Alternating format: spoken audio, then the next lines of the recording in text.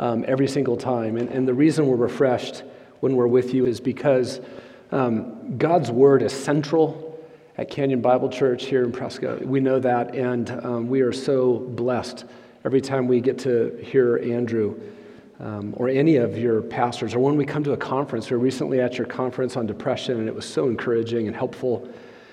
But one of the other ways we're really refreshed here is just the pastoral care that is in this church family from the elders and from the pastors. It's just really, it's tender. Your shepherds are tender and fearless, and sheep thrive under fearless and tender shepherds. So it's just a privilege to be with you today. As you can see in your title for this morning, we're going to talk about how perfections of Jesus Christ help conflict-prone disciples like me, and maybe you, if you're that way. I don't know if you are. But we are just prone to conflict with one another, unfortunately. So what I'm going to do is I'm going to give you three main parts this morning in our sermon here, and we're going to start with the conflict-prone pattern of disciples. We'll let that kind of introduce us to that idea that we're conflict-prone and there's a pattern of it. I'll illustrate that for you, and then we'll move on to the perfections of Jesus, secondly.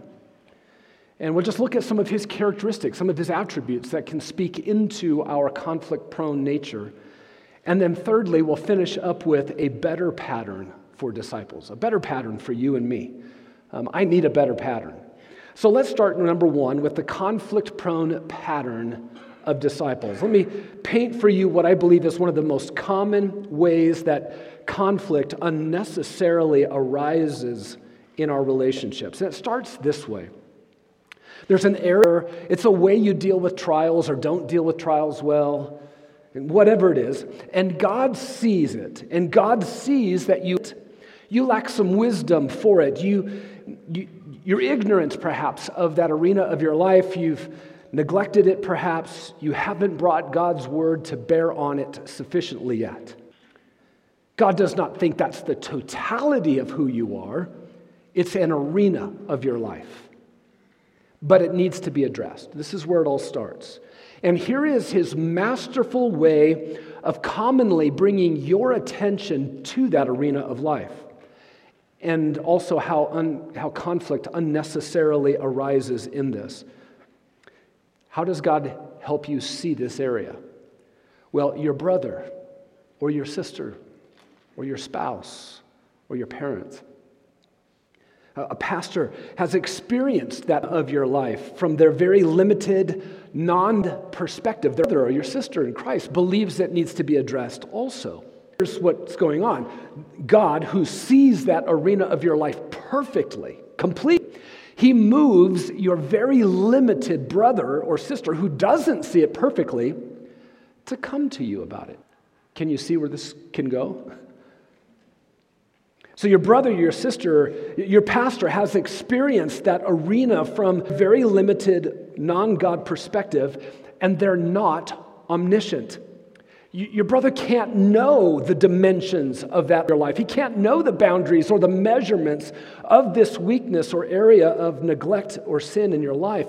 He can only feel the weight of that part of your life incompletely. Maybe even with a distorted weight. He either doesn't give it enough weight or he has it way too much weight. And also your brother's not omnipresent.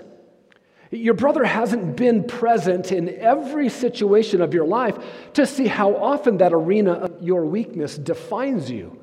Can't see the frequency of it. It's beyond his knowledge. He lacks perspective on it. He lacks perspective on you, even though you may know each other really well. He has this weakness. That arena of, and when he does, it will be incomplete at best. This is all that you can get from any other Christian in your life. That's it. A non-God, non-omniscient, non-omnipresent approach and perspective on your life. That's all you can get. That's all I can get. That's all I can give you. That's all you can give me. Add to it, you're talking with your brother, your brother might get a little intense about the whole thing. You ever seen that? You ever been that way? a little passionate, and that feels disproportionate to you. That feels unwarranted. What is he so worked up about?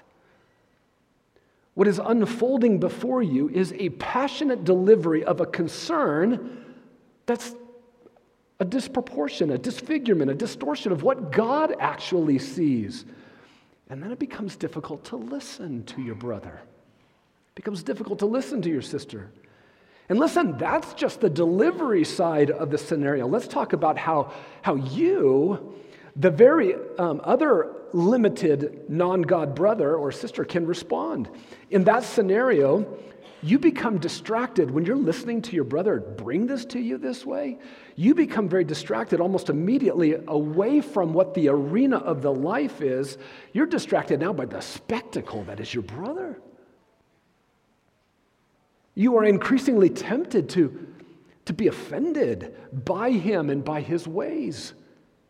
In fact, you even feel the need now to maybe put up a shield, a barrier, to challenging for him to get to it.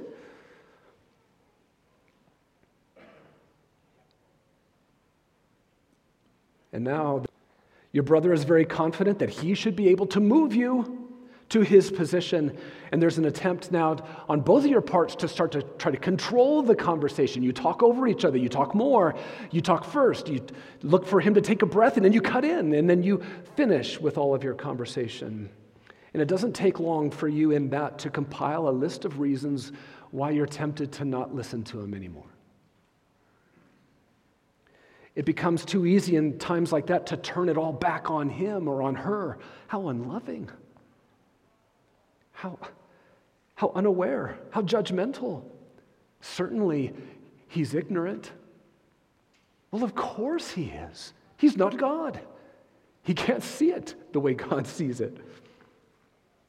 And that, again, is all you can get from any brother or any sister in Christ.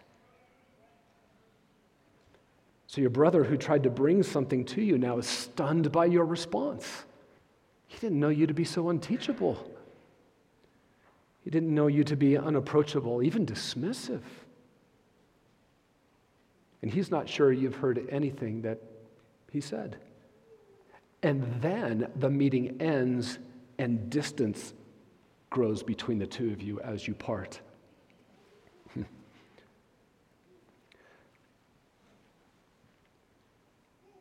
You both start setting up protective boundaries against one another. The only thing that you were in agreement about is the problem is in the other guy. Both of you are quickly losing sight of God and what he's doing, if you ever saw that to begin with. And at that point, unfortunately, the area of concern is now faded into the shadows. It's almost off limits. It's not even addressable. And by the way, these kinds of disagreements and conflicts that happen far too often, unfortunately, reveal to you in those moments the throne of your heart. And they reveal to you who is on that throne and maybe who shouldn't be on that throne. Who it is that's trying to be in control. And when you find yourself controlling the information, when you find yourself trying to control the conversation, when you find yourself trying to control the one who's talking to you, that's God being very gracious to you to let you see the throne room of your heart and who's on it. And what started out maybe with good intentions too easily went wrong, and it happens far more often than it needs to. And God wants to, listen, beloved, God wants to use that very dynamic far more than you ever know in your life and in my life, to make a stronger relationship. And so I want you to actually be encouraged by this kind of sad scenario I'm painting that I've seen happen in my own life far too often. This means that our relationships, because this does happen, it means our relationships have been designed by God in the gospel to be conflict hardy. Survive things like this. If not, God wouldn't have put us in these kind of scenarios with one another.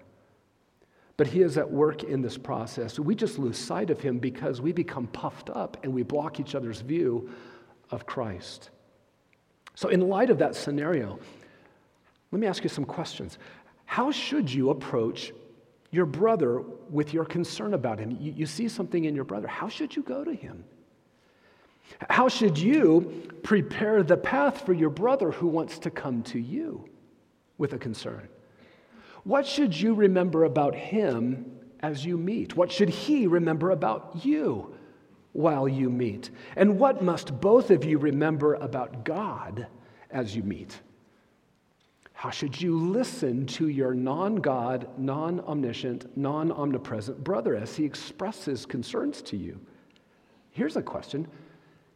Do you have to listen to him? What's the answer? You do. You do. How can you listen then in a way that assures him that you heard?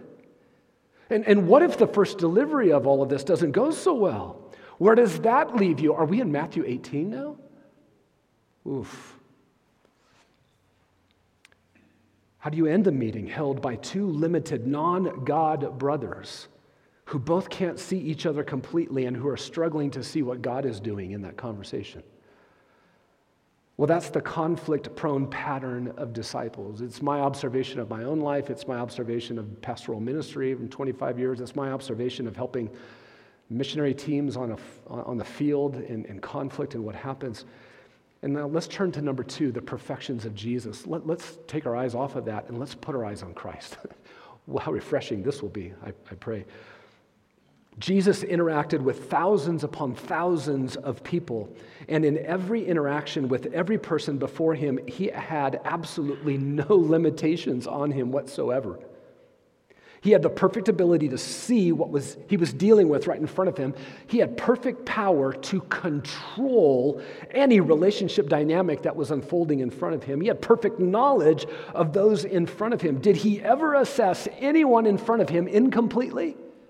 Never. Not even once. So let's talk first about the perfect power of Jesus, then we'll move to the perfect knowledge of Jesus, and then we'll look at the perfect assessment that Jesus can make because he has perfect knowledge and he has perfect power. Here's the perfect power of Jesus. Jesus had no limitations ever regarding his power to control and overcome whatever was in front of him. There are far too many texts for us to turn to, so I'm just going to kind of list some ways. I'll give you some chapters in your Gospels that you can look at. And what I would encourage you is to maybe next time you read the Gospels, make 2 columns, power and knowledge. And just make a list of all of the ways that Jesus has perfect power. And all of the ways he had perfect knowledge of people in front of him, and ask God to take those 2 columns and for you to move them into how you should think about how you do relationships. You'd be astounded at the ways it will give you insight. Here's the perfect power of Jesus. There was no illness, there was no disability, there was no paralysis, there was no blindness, there was no demonic possession that ever even once posed a challenge to his power.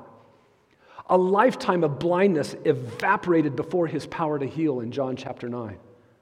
12 years of internal bleeding for one woman in Luke 8, and 18 years of demonic deformity for another woman. Both were gone in an instant by his power, Luke 13. Even demonic possession measured with the unit of measurement called a Roman army legion. 6,000 demonic infantry soldiers in one man, gone with the word in Luke 8. Entrenched, perplexing, stubborn, besetting sins, seemingly unmovable character flaws, and hopeless conditions, oppressions of every kind, both physical and spiritual, were no challenge whatsoever for Jesus, ever. And distance between him and where the problem was no problem at all. He did not have to be present to heal with his power. With just an assuring word from Jesus, a centurion's slave could go back home and he could discover that his slave was healed at the very hour Jesus spoke, Luke 7. Distance was no obstacle to Jesus' power. The forces of power and forces and power of creation were no obstacle for him. A terrified fisherman in a boat in the midst of a raging storm saw wind and waves obey the voice of Jesus Christ, Luke 8, Mark 6. Wine and food came out of nowhere or out of water when he desired, John 2, Mark 6, and Mark 8. Jesus never faced anything that tested the limits of his power. Not even death could draw a line in the sand and say, you can't cross over here, Jesus. But time and time again, his power easily crossed over the line into the realm of the dead, grabbed death by the throat, and drug it back across into life. No perimeter of exclusion could ever be drawn to keep his power out. And the exercise of his perfect power was only ever coupled with mercy and compassion and gentleness and love. Jesus never exercised his power from frustration or impatience or sinful anger. His power goes forth to heal, and he calls that paralytic son who is lowered down from the roof, he calls him son or child. He called the unclean, bleeding woman who touched his garment and was healed, he called her daughter. Mark 5. The exercise of his power and authority made sinners want to come nearer to him. A sinful woman wept on his feet and wiped his feet with her hair. Luke 7. They fell before him, humbled. They were loved by this one who was powerful. He never chided them from his position of power. He only ever encouraged them from his exercise of power toward them. He said things to them like, take courage. Your faith has made you well. Go in peace. Now, why is it important to preach Jesus' perfect power to yourself when you're in conflict with a brother? What difference can that make? Remember, conflict will reveal the throne of your heart, and it will reveal who wants the power to control the disagreement and the conflict. And in the midst of conflict, you and I have some choices to make when we feel that we're losing control. My puny power to control becomes intoxicating at that moment. Whose power to control do you want your brother to feel in that moment? Yours or Christ's? In your relationships with one another in the body, you will face seemingly entrenched, perplexing, annoying habits and predispositions in each other. And from your brotherly position of impotence, of puny power, everything in your brother's life is entrenched and immovable. You can't change him. You can't change her. You can't even change yourself in your own puny power. Do you want your teammate, do you want your brother, do you want your spouse to feel your desperation as you in futility exercise puny power to control? Or do you want to pause in the moment and remind both of you how every entrenched physical and spiritual malady anybody ever faced was no challenge at all for Jesus Christ? That would be a good moment. And let's talk about distance. When your difficult meeting ends and you both leave one another and distance grows between you both, at that point you are tempted to anxiety and become even more, as you become more aware that you have absolutely no control over what just happened and what's about to go happen.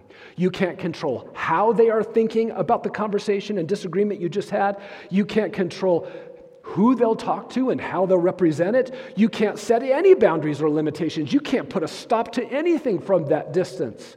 And Jesus was never in that powerless position that you were always in. That's good news. So set your eyes on him in your conflict. Trust him with the distance that you feel, because distance never weakened his power at all. And boy, how differently do I wield my puny power compared to how Jesus exercised his power.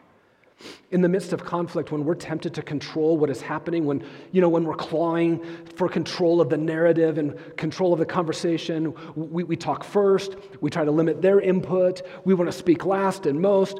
When we're clawing for which evidence can be admitted into this courtroom of conflict about this arena of my life, listen, mercy and love and gentleness are not usually emanating from us. And when we express our puny power and control in conflict, our brothers don't want to draw nearer to us. They actually avoid us. Do you remember how different Jesus was and is with his power? They fell at his feet. Man, you don't want to be the one with power in conflict. You're not. You don't even want to be deceived into it. One more thought in regards to Jesus' power. The storm on the sea is raging. He's sleeping. He's trying to calm down his terrified disciples. Mark 5. Desperate sinners are pressing in on him in a crowd, just trying to touch him, and he's never panicking. He's never fretful. He's just pausing. Who is it who touched me? He wanted to care for that one. Everything else could stop. Mark 5. This man of power was settled. He was never frazzled in his power. Crowds have been listening to him for hours and hours, and now there's no food for him, and Jesus is not freaking out. Mark 6 and 8. What's the point? The one with all power to control everything in front of him was always steady with that power, centered with that power. He was never frantic, never panicky, never anxious, never fretful, never bewildered. He's at peace with his power. He's God. And you and I were just not created to be the ones with power, in control. And when we do exercise our power, we don't become more calm. We don't become more centered as we claw for our power to control the conflict. Have you ever noticed how anxious you are as you try to control what you can't control? We lose our ability to stay centered, and we do become frantic and bewildered. And when we express power to control, peace is not emanating from us. We're just not like Jesus. And you know what? Our brothers and sisters feel that and they experience that when we try to control our conflict, and it doesn't help. So in your conflict, the throne of power will be revealed, and you will see it clearly, both of you will, as you realize that you cannot control each other. And that moment is truly a grace from God to you both. When he allows you to see yourself scrambling for the throne. And we have a choice at that point. A correction can be made at that point. Stop yourselves and remind each other of who is worthy to be on the throne with power and control. And it's neither one of you. It's Jesus. There's the perfect power of Jesus. Let's look at the perfect knowledge of Jesus. Now, turn to John chapter 9. You were wondering, is he ever going to open the Bible? Yes, we are. We're going to look at these. John chapter 9, verses 1 and 2. Let's talk about the perfect knowledge of Jesus. Jesus had no limitations in regards to what he knew was going on in front of him. And when people were before him, he could see wrong thinking. Let's look first at wrong thinking right in front of him. John chapter 9. He knew it perfectly. Look at John 9, verses 1 and 2. As Jesus passed by, he saw a man blind from birth, and his disciples asked him, saying, Rabbi, who sinned, this man or his parents, that he would be born blind? The disciples saw this man. They've assessed this blind man, and two categories in their very knowledgeable minds exist for this man. Did the man sin, or did his parents sin that he would be born blind? And Jesus says, wrong. Neither. Neither on both accounts. Listen, they categorized the blind man wrong twice. What they thought they knew as categories were not applicable categories at all for the situation that they saw. And this is what we do with one another. And to each other, more often than we should. We assess one another in conflict, in trials, in whatever. We do this in our parenting. We do this with our spouses. We confidently come up with the categories of what we know to be the only options. And yet, how many times have you been proven wrong? Have I been proven wrong? It's like I can't shake this. I can't stop believing my own assessments. Heaven will be so good when we can do that finally. Go to Matthew chapter 20. Let's look at another time when he could see wrong thinking right in front of him. Matthew chapter 20, verse 20. Matthew 20, verse 20.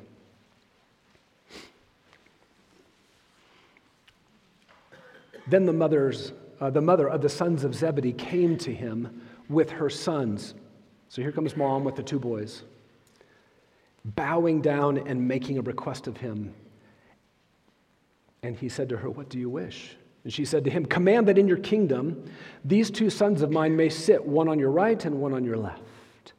So here's the mother of James and John. She makes a request of positions of power for her sons. And Jesus says, look at these words, "You do not know what you're asking." You don't know. Just let that ring in your ears. You don't know. You don't. And this is what disciples do. We trust what we know. We trust what we know to be best. We believe we have reasonable, justifiable request, and instead our knowledge is proven to have major holes and gaps in them, and that will only complicate our conflicts. Let's go to Luke chapter 11. Luke chapter 11. This is a great story of Luke 11, verses 27 and 28. A mother in Israel is listening to Jesus. Luke 11, verse 27. Now it happened that while Jesus was saying these things, he's been preaching, and one of the women in the crowd raised her voice and said to him out loud, she wanted everybody in the crowd to hear this, "Blessed is the womb that bore you and the breasts at which you nursed." A mother in Israel is impressed by the teaching of Jesus that she has just heard. She knows what needs to be said at this moment. And in that moment, there's a relationship she believes is worth noting. Everyone needs to hear her perspective. Everyone needs to be brought into the inner circle of her wisdom and her knowledge that she sees. And she basically says, blessed is the mother relationship to this son. The mother of this child is blessed. What a blessing she is. And what are the words out of Jesus' mouth in verse 28? On the contrary. Blessed are those who hear the word of God and keep it. She says what she says, and out loud he says, actually not. Actually not. It is almost comical, isn't it? He wouldn't enter into her circle of knowledge regarding Mary's greatness. He knows the most important relationship with the greatest blessing is with those who hear the word of God and do it. But this is what we do. We think we know the right stuff in what is right before us. And in conflict, this really becomes troublesome. In conflict, we often are impressed with our circle of knowledge that we believe we have, but we should learn to second guess it more. How humbling would it be in conflict to declare before everybody, this is what I think and this is what should be done, only to hear Jesus from heaven say, on the contrary. Oof. Go back to Luke chapter 10. Let's look at Mary and Martha. This is stunning. Luke chapter 10, verse 38 and 39.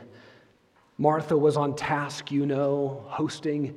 And from Martha was on task, and from Martha's perspective, Mary was not where she needed to be. Verse 38, as they were traveling along, he entered a village, and a woman named Martha welcomed him into her home. And she had a sister called Mary, who was also seated at the Lord's feet, listening to his word. And Martha takes control. Or she wants to be in control of Mary. Look at verse 40. But Martha was distracted with all of her preparations, and she came up to Jesus and said, Lord, do you not care that my sister has left me to do all the preparations alone? Tell her to help me. She doesn't even think that Jesus sees the situation right. The one clawing for control of the situation has made a demand. And Jesus says, Martha, you are such a blessing to everyone around you in this room right now. Now, that's not what he said, right? What did he say? Look at verse 41. Jesus answered and said to her, Martha, Martha, you who are trying to control this, you are worried and bothered about so many things. Only one thing is necessary, for Mary has chosen the good part, which shall not be taken from her. That's a rebuke to Martha. I will not let you, Martha, take from her what she has chosen. Wow. Jesus simply was not in agreement with Martha's knowledge and assessment. Jesus will not help Mary the way that Martha wants her to be controlled. Martha thought she was seeing the whole thing rightly. She couldn't imagine another scenario that was more accurate than her own, and she wasn't right. And she was not a blessing to anybody around her. But Mary should value what I value, she thought. Put that kind of disposition into conflict, and you will only trouble your trouble more. And this is what we unfortunately do with one another. We trust what we think is right, and if others would just affirm our viewpoint, everything would go so much better. Listen, Jesus sees us. He sees how worried and bothered we are with one another. Jesus perfectly assessed Martha. He perfectly assessed Mary. He perfectly assesses me, and he perfectly assesses you. Not only, though, did Jesus see the wrong thinking in front of him, go back to Luke chapter 7. He saw the good in front of him that was on display. Luke chapter 7, verse 2. This is that centurion's faith.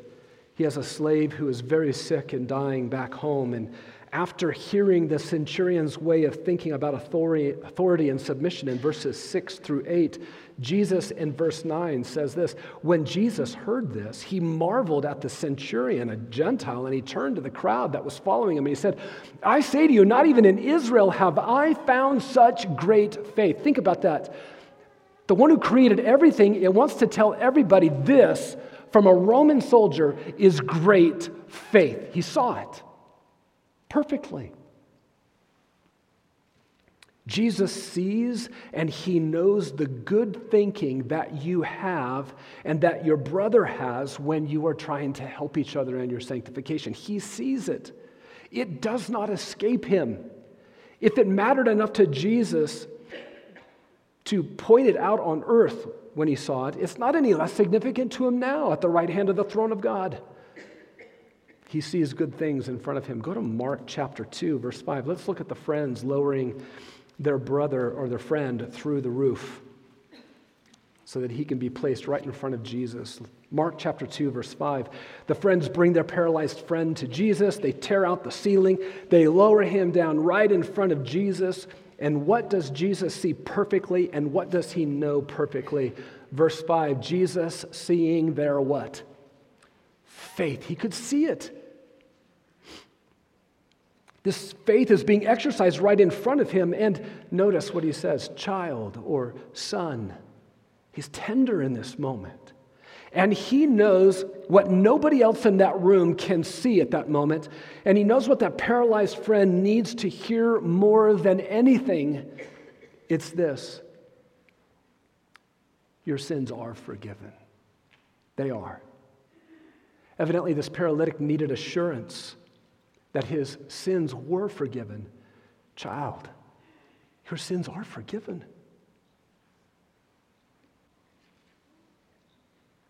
Jesus knows you perfectly, and he knows your brother perfectly.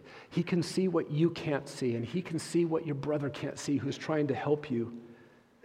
You see what you see, and you know what you think you know.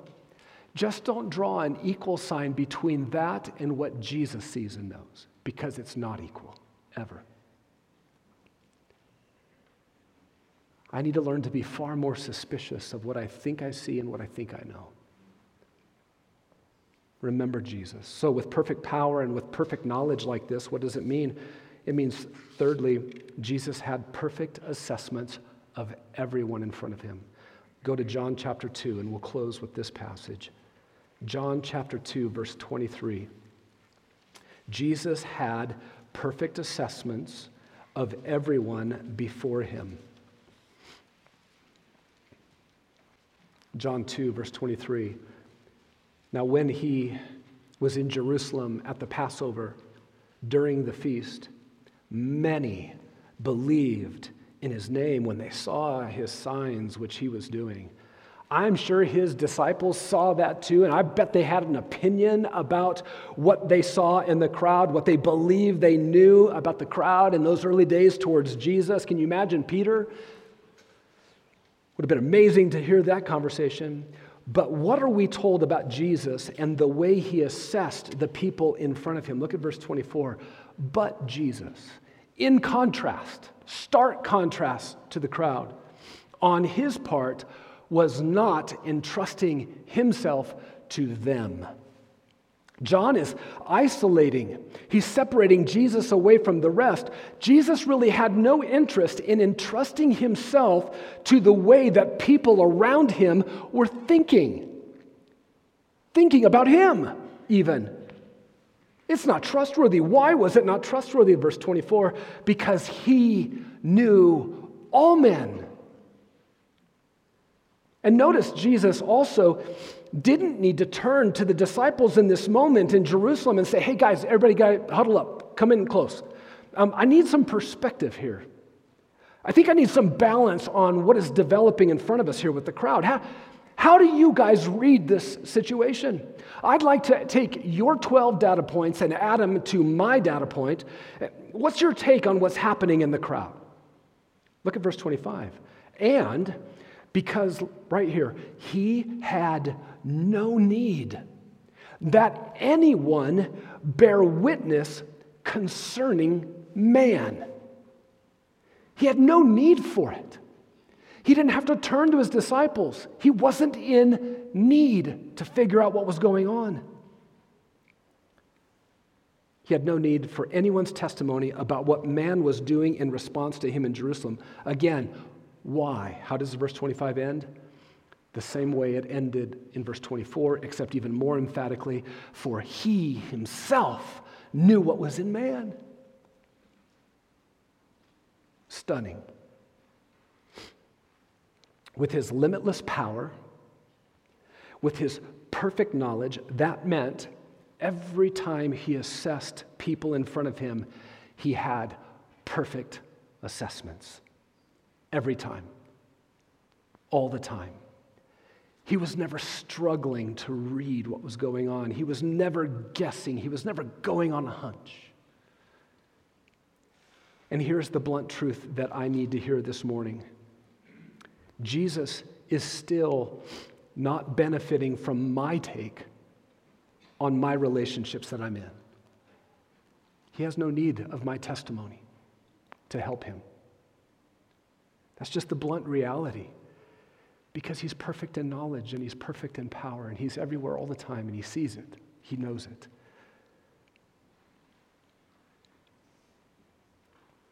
So let's talk about then a better pattern. If we are conflict prone in our pattern of living with each other, what is a better pattern for disciples? Can I give you first just maybe what the goal is not here with this study?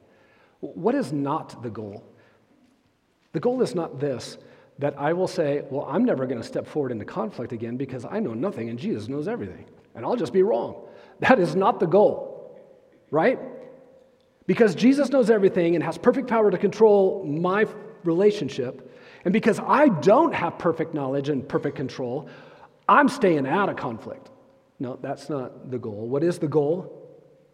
As I step toward my brother or my sister or my spouse or my kids, it's that I will be less impressed with me and what I think I know. That's the goal. That's the goal.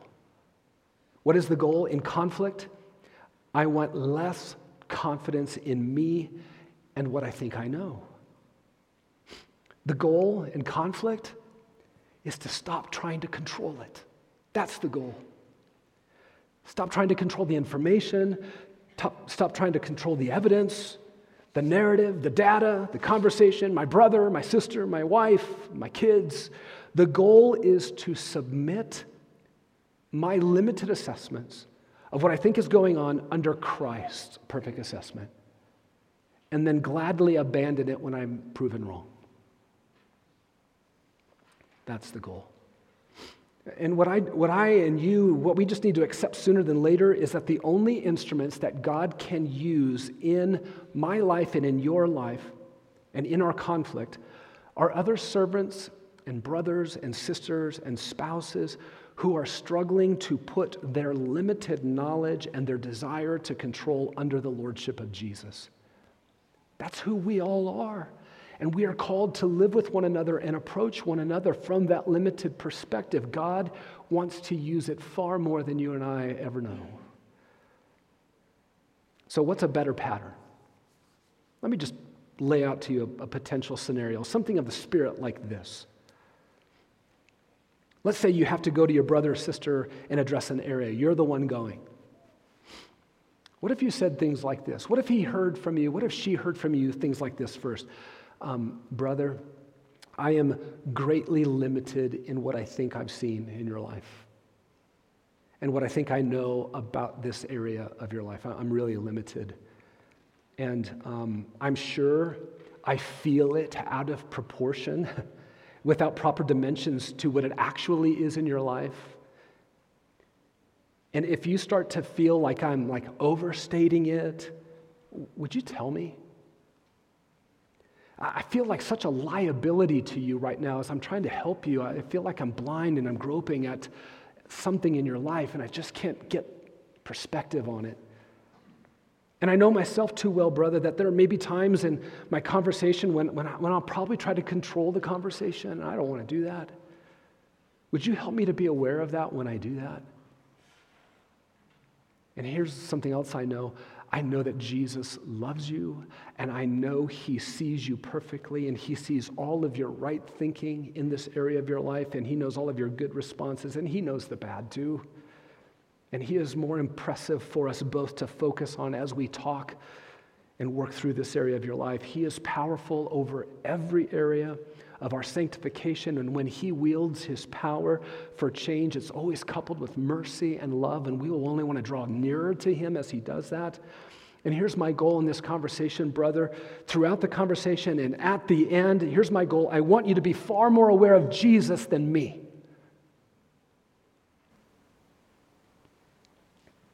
Maybe something like that. Let's turn that on its head. Let's say your brother or sister is now coming to you to talk to you about an area of your life. Maybe something like this. What could you say? Hey, brother, before you start, I know that I struggle even to assess my own heart accurately. And so I just want you to know, brother, I actually need you. I need you. And I know that you're not omniscient in this area of my life or any area of my life. Neither am I. I know you probably can't measure the dimensions of this area of my life and how pervasive it is or not. But here's what I do know. You are God's chosen instrument to come and help me. And I just want you to know that in this conversation, knowing that you are limited, I am not going to put the burden on you to get it right in order for me to listen to you. That would be a completely unrealistic expectation on you, brother, and I don't want to do that. I know you can see this only in part. Therefore, I know that you can only describe it in part, and therefore I will not dismiss your limited perspective because it falls short of perfection. I'll listen to you to try to understand what you're addressing. And I will labor hard to find the nugget or the nuggets that God wants me to consider. And friend, when we are done, I want you to walk away more aware of Jesus than me. And I also want you to walk away believing that I've truly heard you. Maybe something like that. Both of you completely just disarmed one another, and you'll be much more tender towards one another. You take the pressure off of one another. Teachability rises, pride falls, all because of the difference that the perfections of Jesus can make when we're aware of them. His perfect power controlling his disciples, his unimpeded perfect knowledge of me and you, his impressive ability to perfectly assess our conflict and disagreements. All of that can make a huge difference in our conflict if we will just put our eyes on him more than on ourselves. For our marriages, for our parenting, just for our fellowship together. Will you pray with me?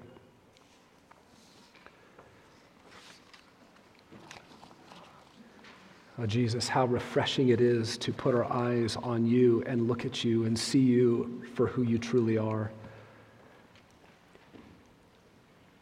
There is no one like you. Nothing stumps your power. No one can impede your power. Your knowledge is perfect in every situation, and you do not need my insights to operate more faithfully and more fully. Lord, I pray for us as your children that we would put our eyes upon you more, that maybe you would light a fire of interest and curiosity and worship again, of looking for you in the Gospels in this way, and just marveling at who you are and how you operated with people and believers and unbelievers in front of you. Lord, we want to be like you in that. And Lord, perhaps even this morning you have brought conviction of heart to someone who is struggling in this way. And Father, they may feel the sting of the rebuke of your word, and I pray for them, Father, that they would see your nearness also to come and to bind up the wound and to strengthen and to help map out a new step and a new pathway in life of dealing with others. Oh, it is good to be under your care. Lord, help us to make it better to be under one another's care in the body. This is what we want. We would stand out in this world. We would be light in a new way. And we ask it in Christ's name. Amen.